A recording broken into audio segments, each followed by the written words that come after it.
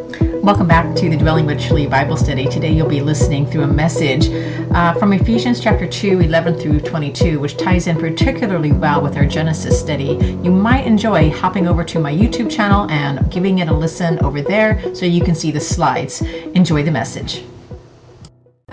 Beginning of the year, first Sunday of the year, actually, January, I got ordained. Some of you are here. Woo! And some things have been changing for me since I've been ordained. It's getting weird.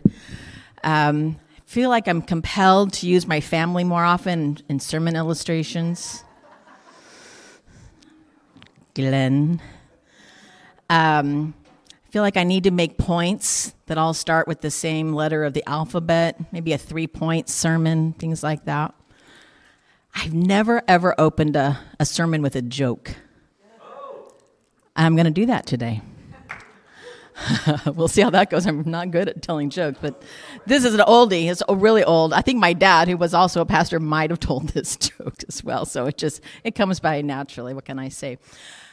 So if you know the ending, you behave yourself. Once I saw a guy who was about to jump off a bridge. I said, "Don't do it." He said, "Nobody loves me." I said, "God loves you. Do you believe in God?" He said, "Yes." I said, "Are you a Christian or a Jew?" He said, "A Christian." I said, "Me too."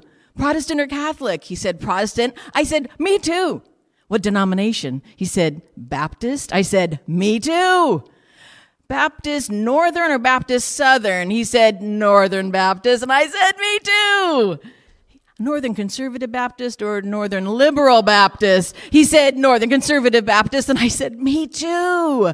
"Northern Conservative Baptist Great Lakes region or Northern Conservative Baptist Eastern region?" He said, "Northern Conservative Baptist Great Lakes region." And I said, "Me too." "Northern Conservative Baptist Great Lakes region, Council of 1879, or Northern Conservative Baptist Great Lakes region, Council of 1912. And he said, "Northern Conservative Baptist Great Lakes region, Council of 1912. And I said, "Die, heretic," and I pushed him off.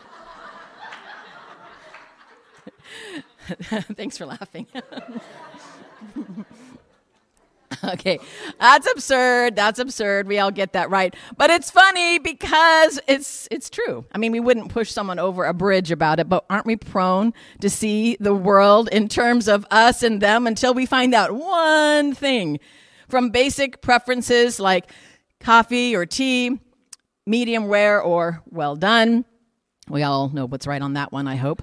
iPhone or Android, to more serious issues, next slide, that speak to a person's values. Angels or Dodgers? Where are my Dodger people? Come on. We're going to take over the church. Joe's out today, so it's Dodgers. Okay, never mind. We can have fun and we can enjoy the differences, but what we find, don't we, is that we really do prefer to align ourselves with people who have the same affinities. And has there ever been more a divisive time in our world than the current climate of cancel culture, where anyone who doesn't perfectly align with the dominant narrative is shamed and scorned, even fired, and has their life ruined?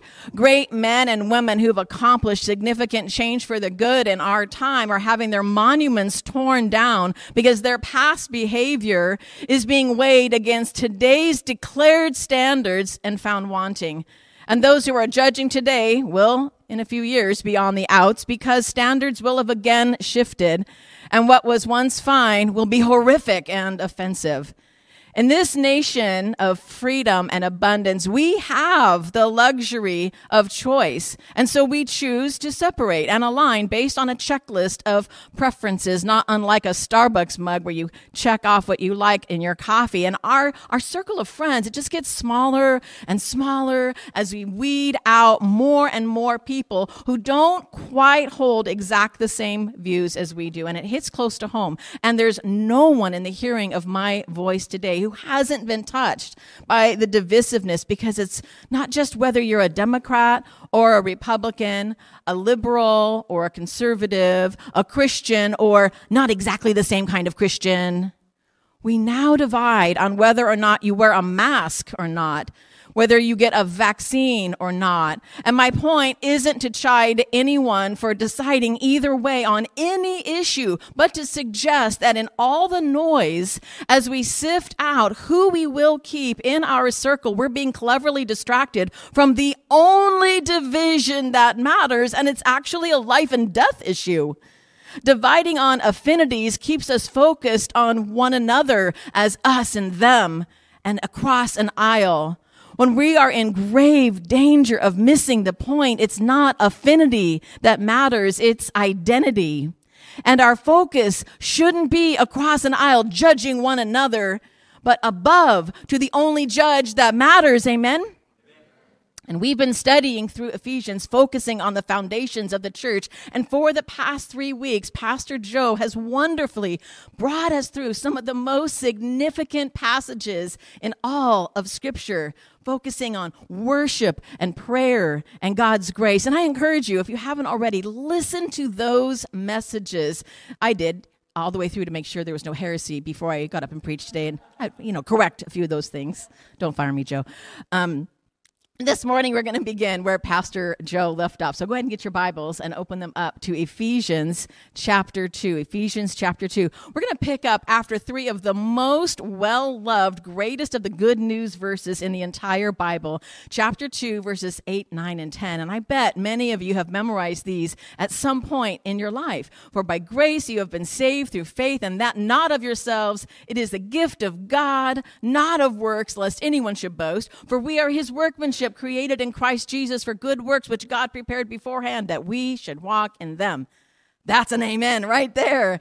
It's this good news and these great truths, and they follow some pretty bad news that Paul already said, that namely that you were dead in your transgressions and sins. And it's hard to think of ourselves as dead unless we've been up late putting together Christmas presents for the kids. We generally feel pretty alive, but Paul has made a big point that while we might look alive, we're actually dead. But here's great news. And it hinges on 2 of the best words in the entire Bible. But God. You were dead in your transgressions and sins, but God. Amen. God, even when we were dead in our trespasses, made us alive together with Christ. And that is the best news. And we love this truth. And we get it. And we love those verses. But look, here's where the good news gets even better, if that's possible. Here's where we see the depths of it all, how it shifts our focus from our tendency to keep focusing on our preferences and our affinities and move us, as it should, to understanding and living according to our identity. Chapter 2, verse 11, the very first word. Next slide. Therefore. Now, here's a good pastory thing to say. Whenever we see this transition, that word, there's a great question that we need to ask before moving along. What's the therefore? Yeah. It points us back to what we've just learned. So based on everything I've just said is what that word means. And what has Paul been teaching? Well, bad news and good news. Bad news, we are dead men walking, destined to receive the full brunt of God's wrath. Good news, but God. That's where the therefore, and that's why it's therefore. And with that in mind, then we move forward to today's passage, Ephesians chapter 2, verse 11.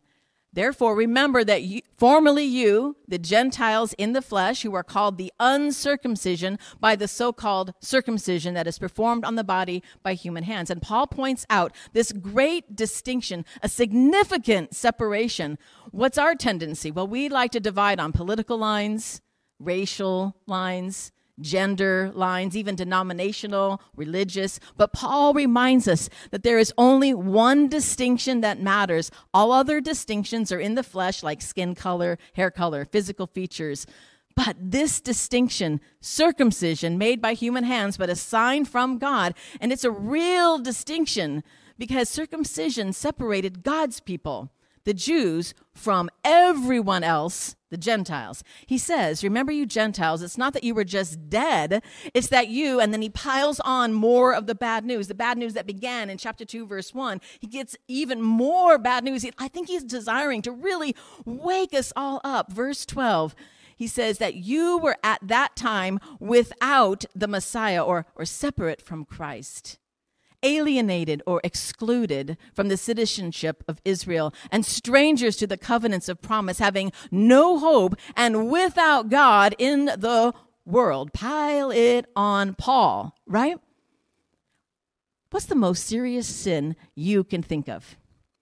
You know, the one that you're the most convicted of actually having done, or the one that you can't imagine hopefully ever doing? Cheating on your spouse? Stealing? Lying? Drunk driving? Harming someone out of anger? Think to the 10 commandments and breaking any one of those, right? But what made the top 3? They're all about a relationship with God. Number 1, no gods before him. Number 2, don't make any images from other gods. And number 3, don't treat his name lightly. Don't take the name of God in vain. God, God, God. And fourth, more God. Set aside time, the Sabbath, to worship him. And yet, I don't think we really appreciate the seriousness of our state before the but God moment from back in Ephesians 2:4. I mean, we tend to think of ourselves as not too bad. I mean, if we're honest. We're not too bad. After all, it's not like I'm Hitler. I'm not Jeffrey Dahmer, right? Look that one up, kids. Don't. If you look up Hitler, actually, some of you might need to do that too. But we what do? We pick like the most heinous people of all of history. Not like I'm just that guy, right? Yeah, we've done bad things. Who hasn't? I mean, I'm not an axe murderer. And we feel pretty good about ourselves. And on top of all that, we show up to church. Good job, you guys. And we sit with the rest of the not-so-bad folks. And we're thankful that we're on God's side and we're going to win in the end. Isn't that what matters? When surveyed, 90% of the people who were asked, do you consider yourself a good person? Guess what they replied with? Yes, I do. And they qualified it with this statement. I'm not the best and I'm not the worst.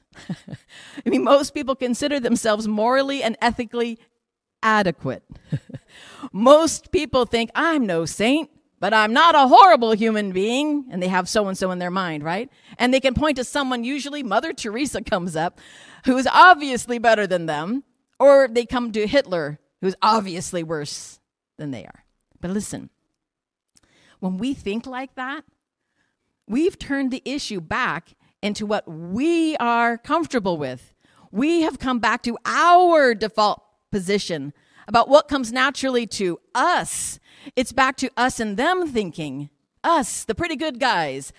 The others, anyone who eats their steaks well done. And Hitler, right? It's not us and them. Listen, it's us and him. God, and we are all on the wrong side, no matter how nice, ethical, or moral we are. Mother Teresa is on this side, right next to Hitler, right next to me. There's no hierarchy of good, better, best people or vile, viler, more vile people. We're all in one big, historically hopeless heap of humanity, separated, excluded, with no hope, without God, without Christ. And now let's go home on that note. Look. Think of it this way. This is like the worst sandwich ever. Sandwich between no Christ and no God is being outside the only kingdom that matters, having no covenant protecting you, completely hopeless. Next slide. Worst sandwich ever. Listen, think with me back to Genesis. We're going to hop through history for a minute, and hope all the ladies in the women's Bible study are like, yay, I'm going to know the answers. You will. It's going to be cool.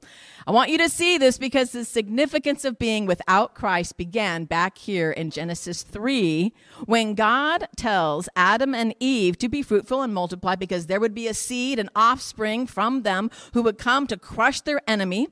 So God commands them to sit tight and wait. Nope.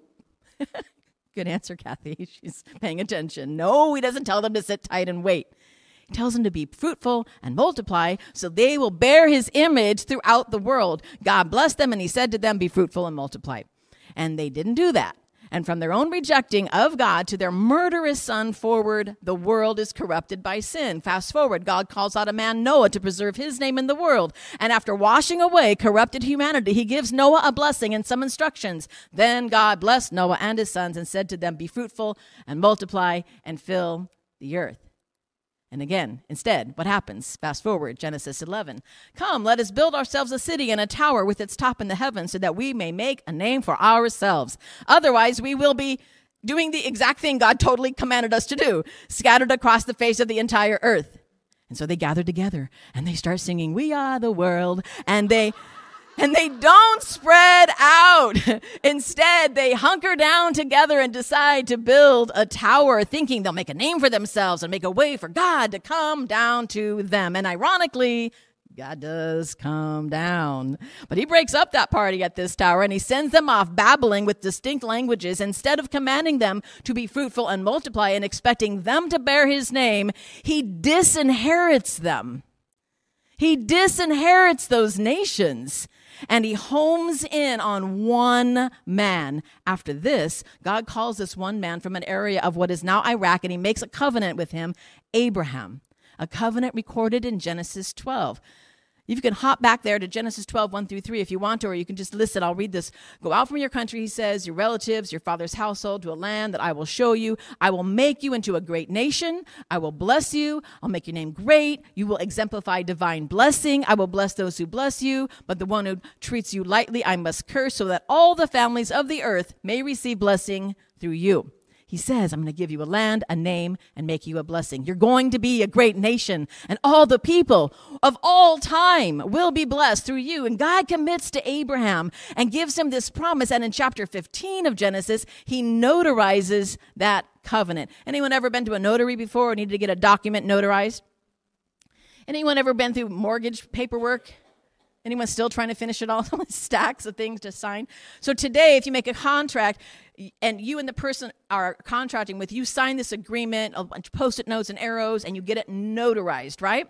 In biblical times, they had contracts too. They didn't have Post-it notes and signage papers. Instead, they had a covenant ceremony. Super cool. You're going to be really glad in just a second we don't do it like this anymore. But they would take an animal, and they would kill it, and they would cut it in half, and then they would separate the parts.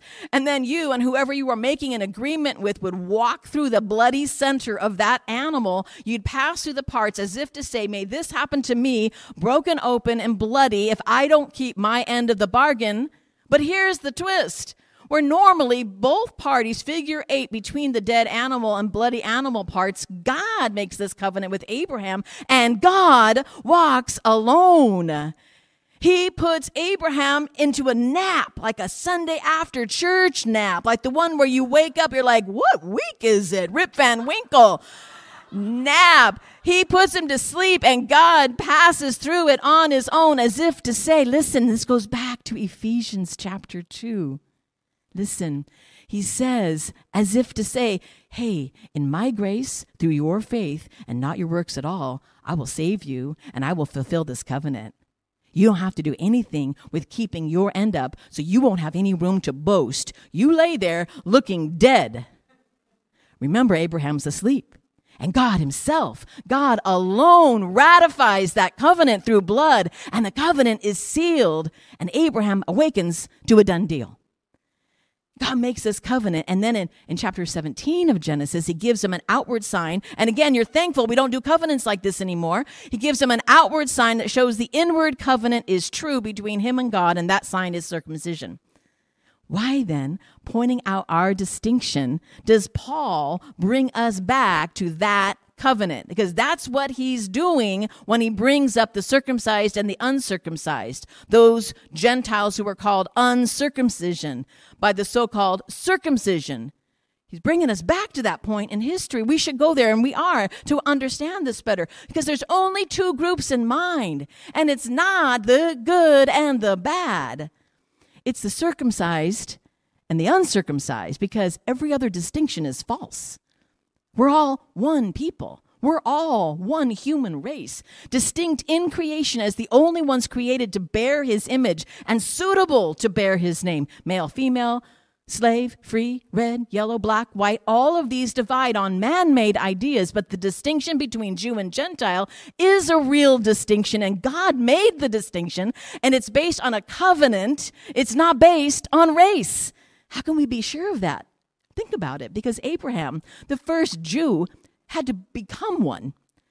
He was no different than the rest of his family he was called out from as far as being from the same tribe and ethnicity. God didn't call on Abraham and tell him he was going to change him at the DNA level so that he and his descendants would be a different race. Think about it. God calls Abraham and makes a distinct nation, not a new race, and then he certifies that covenant of that nation in blood. He makes the sign of that circumcision, and he creates a new group that will bear his name and provide the only true hope. Nation, name, and hope. That's what God has always been about. And now Paul brings us to that point that at one time it was ins and outs, circumcised in, uncircumcised out. He wants us to remember there has been a distinction, not in ethnicity, not in sex and geography or tribe, but Jew, circumcised, Gentile, uncircumcised. And any Gentile reading this letter would have known about this because there was still a huge monument to this distinction, the Jewish temple, right? The people of the promise, Abraham's descendants, the Jews had this place, and that's a big point that Paul is getting us to. Now, pause a minute. I don't want to lose you in the weeds here. We're going to go back in history and talk about buildings and stuff, so hang in there and focus. I got visuals and everything. I should have brought a bobblehead up here to help, but hey, pay attention. I want you to really get this. Back to the temple. It's really important. The temple where the circumcised Jew came together still kept distinctions. There were separate courts for men and women, and it separated Jewish men from Jewish priests, and it also separated the highest priest from God himself. Also, there was a court around the temple that separated Jew and Gentile. You know, archaeologists have uncovered 2 ancient warning signs that were actually placed outside this temple. Here's a picture of it, and you'll see it carved in Greek there. Let me read it to you. I would love it if I could totally rattle this off in Greek. That'd be super cool. Maybe Joe will do that for us next time. Here's what it says in English. No foreigner is to go beyond the balustrade and the plaza of the temple zone, where whoever is caught doing so will have himself to blame for his death, which will follow. So dramatic. I really love the Greeks on that one. That was really cool. Even if a Gentile wanted to get right with God and converted to Judaism and got circumcised, they had a separate courtyard. And keep this in mind. How long has it been since Jesus stood and commanded his disciples to take the good news and go to the whole world? Well, to the date of the writing of Ephesians, it's been about 30 years. And they did go, sort of. They waited in Jerusalem like Jesus had commanded them. They received the Holy Spirit, and they began teaching the good news to people. And who did they know? Who were the first people they knew? Well, people that were a lot like them, other Jews. And under the loom of that temple and those traditions, they didn't really get a move on until Christ got a hold of Paul, who was at that time a key Jewish leader running around having Christians killed. But God meets him, blinds him, gives him a very specific mission. Next slide. Stop killing my people, Christians. Start telling the Gentiles now about the good news. And you can read about this in Acts chapter 9. Then in the very next chapter, we read about Peter, Acts chapter 10. Next slide. He has a dream about bacon and scallops and a bunch of other formerly unkosher foods getting on the menu. But it's really a message telling him that the Gentiles need to hear the gospel. And no sooner does he wake up from his nap. Notice the nap motif there. There's a couple of men bringing a message from the most famous God-fearing Gentile that lived in that time. His name was Cornelius, and he wanted to know the good news. God had already prepared his heart. So Peter preaches to Cornelius, his entire family, and they all receive the Holy Spirit. You see, Paul is not just bringing up circumcision to point out the divide between Jews and Gentiles. He's making a bigger point about this great separation. If we don't realize that that separation was there, we're not going to appreciate it, the fact that it's gone, because we walked into this church this morning pretty much assuming that we're good. I mean, you're in church, you're not out robbing banks today. Good job. And we have that sensibility about us. But how is it gone? How is that separation gone? All the bad news about being separated, alienated, strangers, hopeless, without God would remain true. But Christ, verse 13, But now in Christ Jesus, you who used to be far away have been brought near by the blood of Christ. You see, the most vile, violent, unjust, horrific event in all of history wasn't a bloody war. It wasn't a mass murder. It wasn't a crime against humanity. It was the bloody death of one man, Jesus Christ, on the cross. And what did his death bring? Listen, it brought the exact opposite of what death usually brings. What does death bring? Every one of you, your lives have been touched by death this year. Human death. It brings anguish and sorrow and loss and pain, maybe regret. Maybe even a desire to retaliate if it was unjust, and maybe even to make war. But what did the death of Christ bring? Next verse. Peace. He is our peace. Pause here. You see, Paul is tapping into everyone's awareness of a very current event. The times were anything but peaceful. Making the point that Christ is our peace would have gotten their attention. Remember, Paul is likely writing this letter from prison. He was thrown in jail because of some fake news that had circulated about him on a missionary trip when he went through Jerusalem. He was there with Jesus' brother James, and he had taken some Gentiles who had just become Christians into the temple courtyard. And some Jews saw this, and they accused Paul of taking these men beyond the court of the Gentiles. And that whole account is recorded in Acts 21. The Jews stir up a mob, screaming the fake news that, next slide, he, Paul, has brought Greeks into the inner courts of the temple, made his place ritually unclean, for they had seen Trophimus the Ephesian in the city with him previously. They assumed Paul had brought him there into the inner temple courts. Remember, the temple, what was it? It was wall upon wall, separating everyone into their groups from one another, Jew from Gentile, men from women, and they ended up beating Paul nearly to death. The situation gets really violent, and one of the Roman leaders has to step in. Next slide. When the argument becomes so great, the commanding officer feared that they would tear Paul to pieces. He ordered the detachment to go down, take him away by force, and bring him back into the barracks. Now, with this hostile and divisive and anything but peaceful experience fresh on their minds and everyone else's minds, Paul says, we're all separated. But Christ is our peace. He's the one who, next slide, makes both groups into one, destroying the middle wall of partition, the hostility. Not just the outer court for the Gentiles, so the Gentiles can mingle with the Jews. Not just the court separating the women and the men. There's no barrier anymore from the outer to the innermost area of that temple. It's been broken open, even to the veil that separated the most holy place that was literally ripped by God from top to bottom. And when did this happen? Verse 15. When he nullified in his flesh the law of commandments and decrees, he did this to create in himself one new man out of two, thus making peace, and to reconcile them both in one body to God through the cross, by which the hostility has been killed. And he came and he preached peace to those who were far off, the Gentiles, and peace to those who were near, the Jews. Be on the alert when you read a passage that has the Father and the Son and the Holy Spirit all together in one. And here it is, verse 18. So that through him we both have access in one Spirit to the Father. All this, it removes the affinities and brings us to our true identity. If we are in Christ, we, verse 19, are no longer foreigners and non-citizens or strangers, but you are fellow citizens with the saints and members of God's household. You know, a foreigner, what's a foreigner? Someone from another country. May speak a different language. They might have different customs, clothing. They might have their passport, maybe a visa to stay for a certain amount of time.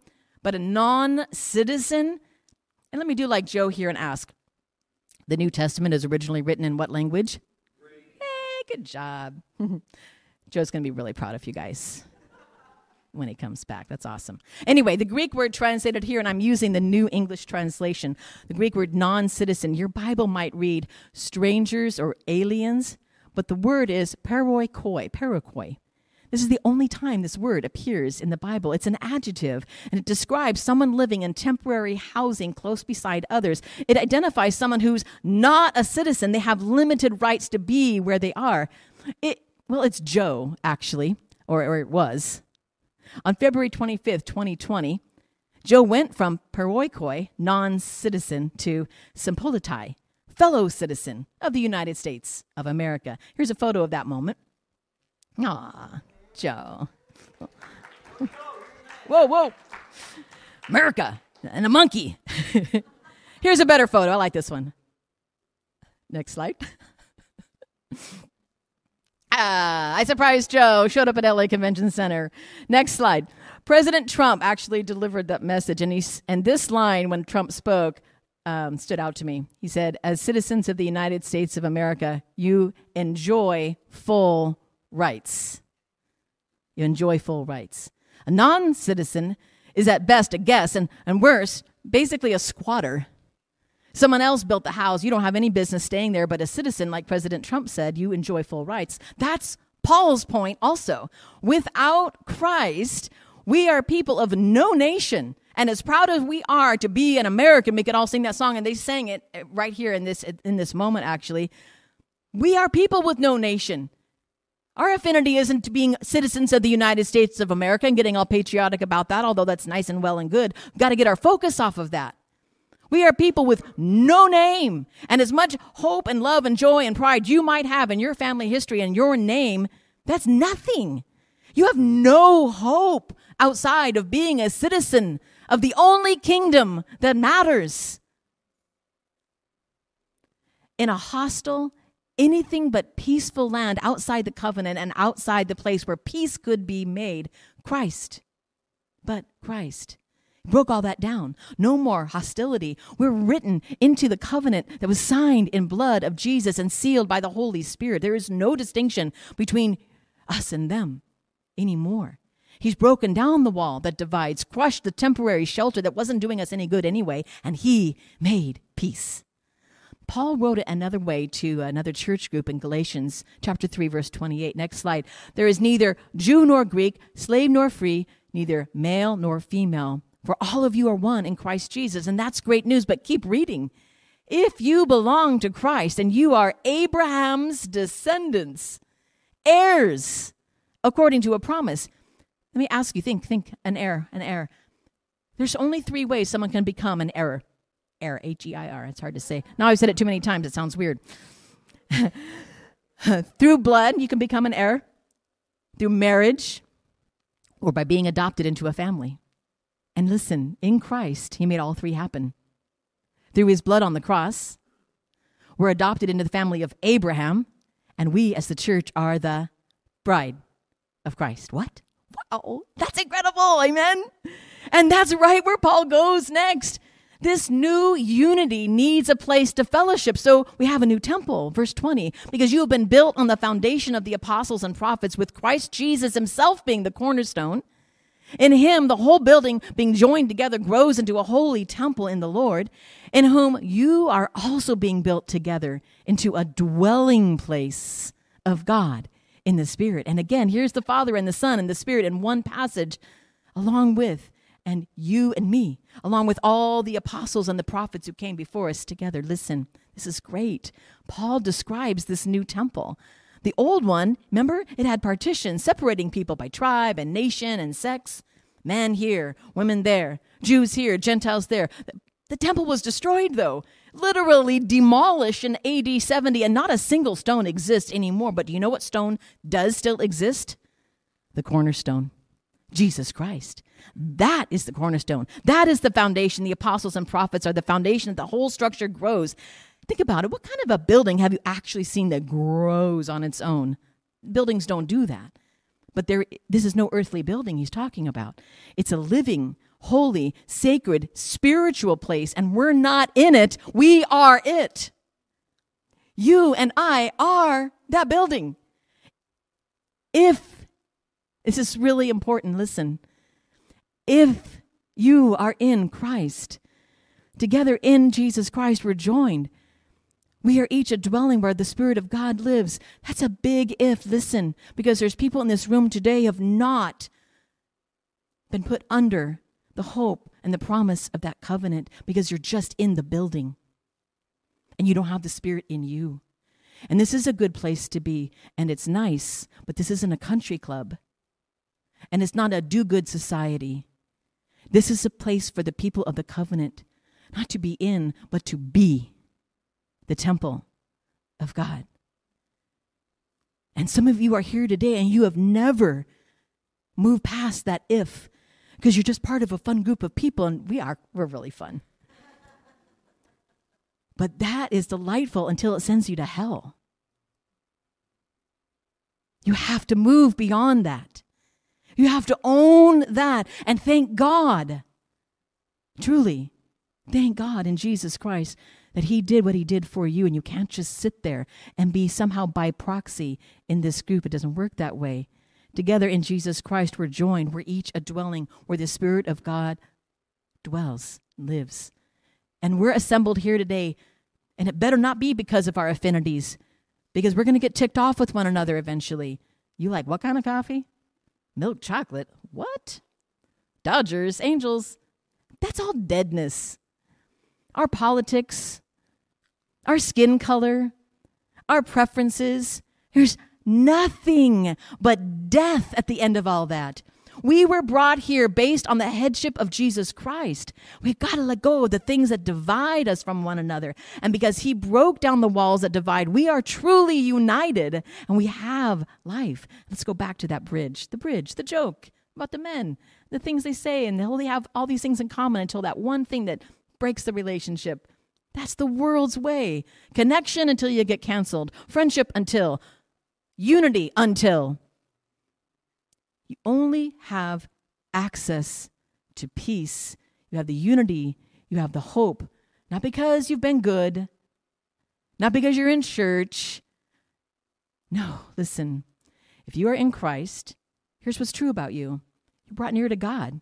You're defined by peace. You're reconciled to God. You have access to the Spirit through the Father. You're fellow citizens and saints and members of God's household. You're a dwelling place for God in the Spirit. This all happens because Christ went to the cross. In a moment, we're going to remember that. You'll be able to go back and take communion. You're going to say, God, I remember you. I remember your sacrifice. The blood that you shed for me, the body that you broke for me. Because of that moment, I'm no longer an outsider. Because of that moment, we have true unity. And listen, don't miss this. Again, don't walk out of this room today if you have not said yes to Jesus. You may have said yes to this church. You may have said yes to these people. You may have been founding an affinity of nice, good, lovely people. You're going to go to hell on that basis. That's the reality.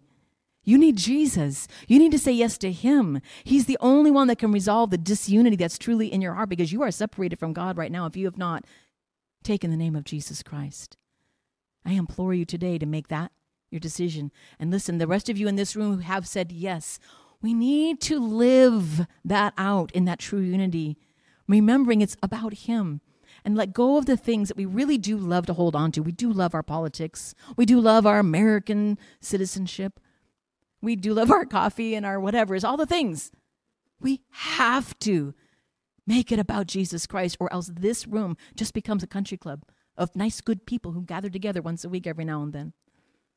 We got to make it about Jesus Christ and his blood. And so we're gonna worship together. And during this time, you can go to the communion table in the back whenever you're ready. Take the cup, take the bread. Remember what Christ has done for you and accept that and thank him again for it, or receive it for him for the very first time. I'm going to be up front if you need prayer, or if you need to say yes to Jesus this morning, and do that. Make this the day that you realize, oh yeah, I've been treating this like it's us and them and I'm in the club. Until you say yes to him, you're not. And that's all that matters. Let's pray. Father God, we do thank you so much for your blood that was shed for us. We thank you. We have the Spirit. We have your grace. There's no more hostility. And forgive us when we forget that there ever was. Forgive us when we just kind of move on and we forget there was a division. And help us today to be united in the name of Jesus. And make that the big thing. Letting everything else go. Lord, we come to you, submit to you. We thank you and we praise you and we continue to worship in your name. Amen.